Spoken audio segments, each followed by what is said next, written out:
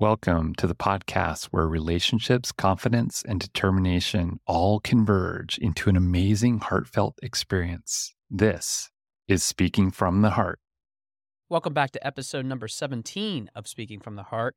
Today, we're going to start part one of many episodes in a series of the services that your speaking voice provides. Not only for the fact that we are trying to provide you with some of the ways in which we can help you create some of the best versions of yourself, but through this process and through the process that I have developed, we're essentially being able to create not just the best version of yourself, but also the best way that you write yourself, which we're mostly focusing on today, the concept of a resume. Now, I know that maybe for many of us, we have already kept up with our resumes, and I give you a thumbs up. Great job for doing that. You probably already have the company name, your position where you worked, the number of years you've been there, maybe months for that matter. You also laid out the responsibilities, some of the skills that you've learned as part of that position, what you actually did in order to contribute to the overall success. Especially if you have been in a volunteer role, you might be putting that down. If you're a recent graduate, you're also putting down your education. Those are all aspects that you should be doing. But are you really telling the full story about what you've been able to do to be successful? And I think that for many of us, we often forget about the fact that, yes, we are hired for doing those positions for a whole bunch of different reasons. But we need to sell ourselves as to what we were actually doing in order to contribute to that overall success. And I really want to dig into this particular part throughout this episode because it is something that we often forget about, especially when we are looking at what we have accomplished. It doesn't necessarily mean that you have to put all those accomplishments that you've done down, but you want to highlight at least 2 or 3 successes for each of those positions, even if you feel that they weren't successes at all. Because it isn't about what you think, it's about what they think. Your potential future employer, your potential future interview panel, your potential future supervisor. Those are the people that are looking and trying to weed out all the different types of things that you are potentially doing as part of not just yourself, but also other people that are vying for the same sort of job. Maybe you are lucky in which they're hiring more than just one person. Therefore, having as many people to interview might be advantageous. But in this ever-changing job market that we're in, just trying to get yourself to the top of the pile is a challenge in itself. And I often talk to my clients that are coming to me and looking to get their resume done to make sure that they list out all the things that they have ever potentially did. As minuscule as it could be the most important detail that might help them get to the top of the pile. And I often say that because it is all about not just who you know, but it's about what you have done. And yes, the old joke or expression of, I'm only been on this earth for only 20 years, but I'm looking for somebody with 40 years experience, certainly is something that we have to overcome. And I think that even as a society, as we continue to have that sort of conversation and engagement, especially in the United States and abroad, about who is really truly qualified for a position, we need to look at what those quality of experiences are. So that's why it's so important to list out all the things that you have ever done. And that's my very first piece of advice. If you haven't looked at your resume recently and have thought about what has been done, not only in that job, but what has contributed to the other jobs that you've had, write everything down. It might not be even listed in the position description, which, for those not familiar with that concept, a position description usually provides the details, the knowledge, the skills, and abilities of a position that needs to be performed. Now, as someone that has been in the public sector for over 13 years, I can't stress enough the importance of putting that sort of information on your resume because all types of recruiters, especially for the state and federal government, more specifically, are going to be looking for those criterion in order to narrow down the types of people that are able to move on to the next level. If you're able to list all those different things that you've been able to do as a result of all your job experiences, chances are that you're going to get towards the top of the pile so that you will be considered. And if you don't list it, don't be surprised if you get a rejection notice in your email box or even your inbox at home telling you that you have not met the minimum requirements needed to move to the next stage of the interview process. Resumes should definitely have as much detail as you possibly can, but at the same time, you should think about what are the details that are relevant to the position being hired, which is going into my next point. So after you brainstorm all those different ideas that you have about what you've done in that job, now it's time to look at the position description that you're going to be hiring for and be able to narrow it down even further. Now, I must admit to you that for many people, you might have been caught up in the generation now of artificial intelligence, especially ChatGPT, to do that wonderful work for you. But I must give you extreme caution using that tool. Although it will save you a lot of time with trying to format something if you give it the proper command, but you also have to keep in mind that there's not only the information that everybody else is going to be trying to manipulate as part of their ChatGPT command, but you have to go through it and make sure that you personalize that information to your liking, because you need to stand out. Artificial intelligence doesn't need to stand out, but you do. And that's why it's so important to consider the different types of things that a human being can do as part of reviewing your resume. And being able to sell that, especially the best version of yourself on that resume, often requires spending a lot of time not just looking at the position description, but making sure that your resume is formatted in such a way that accomplishes the task of the hiring manager being able to consider you for the next round, because that is potentially the key. Being able to be hired or be considered at minimum for the qualifications that you are setting forth, along with the independent judgment and knowledge that you're going to bring to the table. We often forget about those aspects, especially when we're trying to format a resume in such a way that allows us to be able to be considered. And which leads into my next point.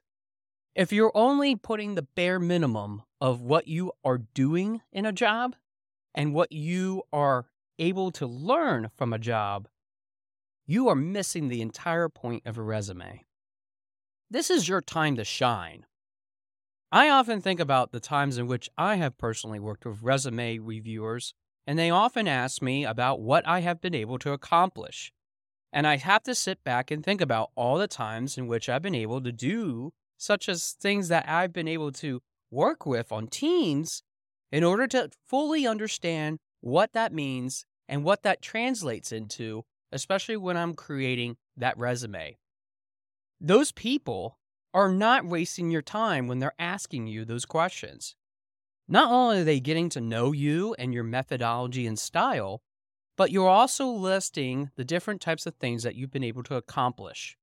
Not only does this include the successes or the challenges that you have faced, but also might be working through some of the most basic of difficulties as it relates with team management, project management, IT expertise or information technology for that matter, but most importantly, you're demonstrating how your critical thinking has allowed you to move from one stage to the next. And that's why it's so important for you to consider not only the vast opportunities that it has when you list those successes, but how it paints an accurate picture and also represents you to the fullest extent.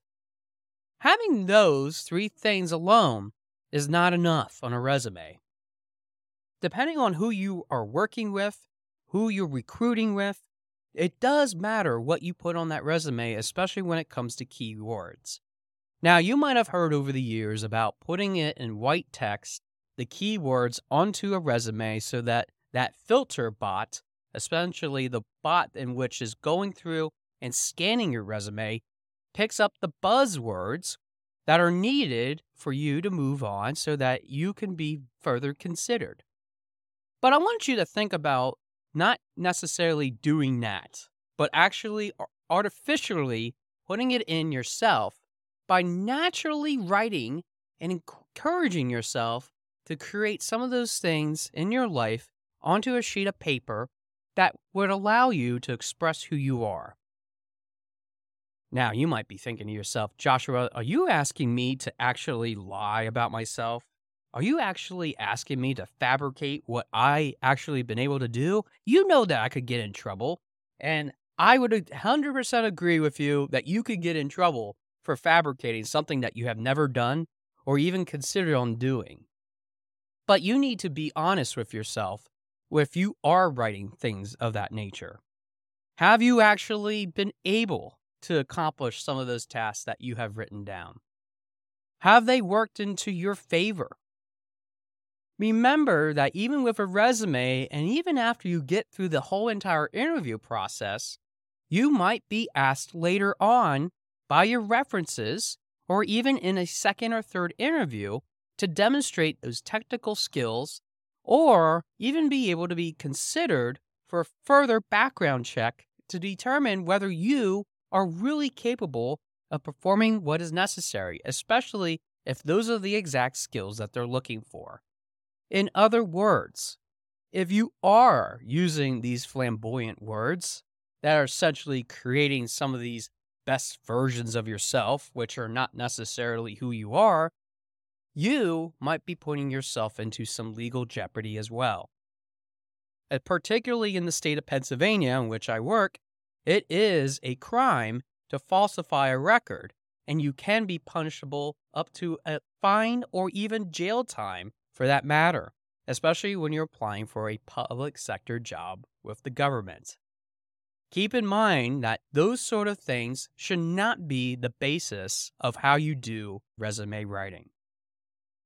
Now, you might be overwhelmed and confused by all the different tips that I have given you so far, which is why I encourage anybody to work with somebody that not only helps you to understand where you can make those adjustments or even make those enhancements to your resume, but it gives you another perspective other than your own to be able to understand where are ways in which you can do better with recruitment and being able to be considered on the top of the pile. It's not necessarily a quote-unquote waste of money if you are putting an investment in yourself and in turn getting an increase of potential salary or potential hours of work, or even the quality of the work that you're doing, which will further lead into more advancement opportunities.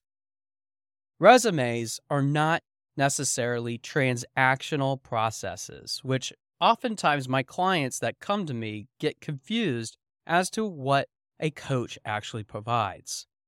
The coach will necessarily give you suggestions as to what that wording should be or how that work is done.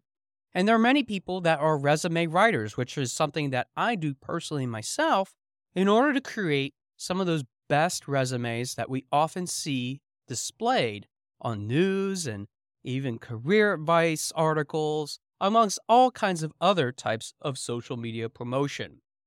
But the most important thing to consider when you are working with someone is to make sure that they're knowledgeable in the field in which they are doing, which they should fully disclose what kind of background that they have themselves, the success rate in which they've been able to work with people on those sort of jobs and writing those resumes. But more importantly, and the third most important thing, is to make sure that you are getting what the value is out of that coach. It's not necessarily demanding every single little thing because it requires you to have a little bit of participation in that process. By not participating in that and not giving the full breadth of the different types of things that you are able to do or even create for that matter, it can create confusion and disparity throughout your resume. But having all those facts and working with a coach to be able to do that will allow you to sell yourself on paper, which is no longer that one-page document in some cases, but allows you to deal with how you can unlock that maximum potential within yourself, especially when you get ready for your next job. Let's face it, all of us want to be the best versions of ourselves. And it means also working towards creating some of those things that are not only inside of us, but also on paper too. If we're able to do that, we're able to not only have the best resume, but we will be able to move forward in ways in which we never thought possible. And by doing that with a coach, or even doing that with somebody that is a resume writer, trust me, you will no longer have to cross your fingers to get that call. You are guaranteed that call every time. Thanks for listening to episode number 17 of Speaking from the Heart, and I look forward to hearing from your heart very soon. Thanks for listening. For more information about our podcast and future shows, search for Speaking from the Heart to subscribe and be notified wherever you listen to your podcasts. Visit us at www.yourspeakingvoice.biz for more information about potential services that can help you create the best version of yourself. See you next time.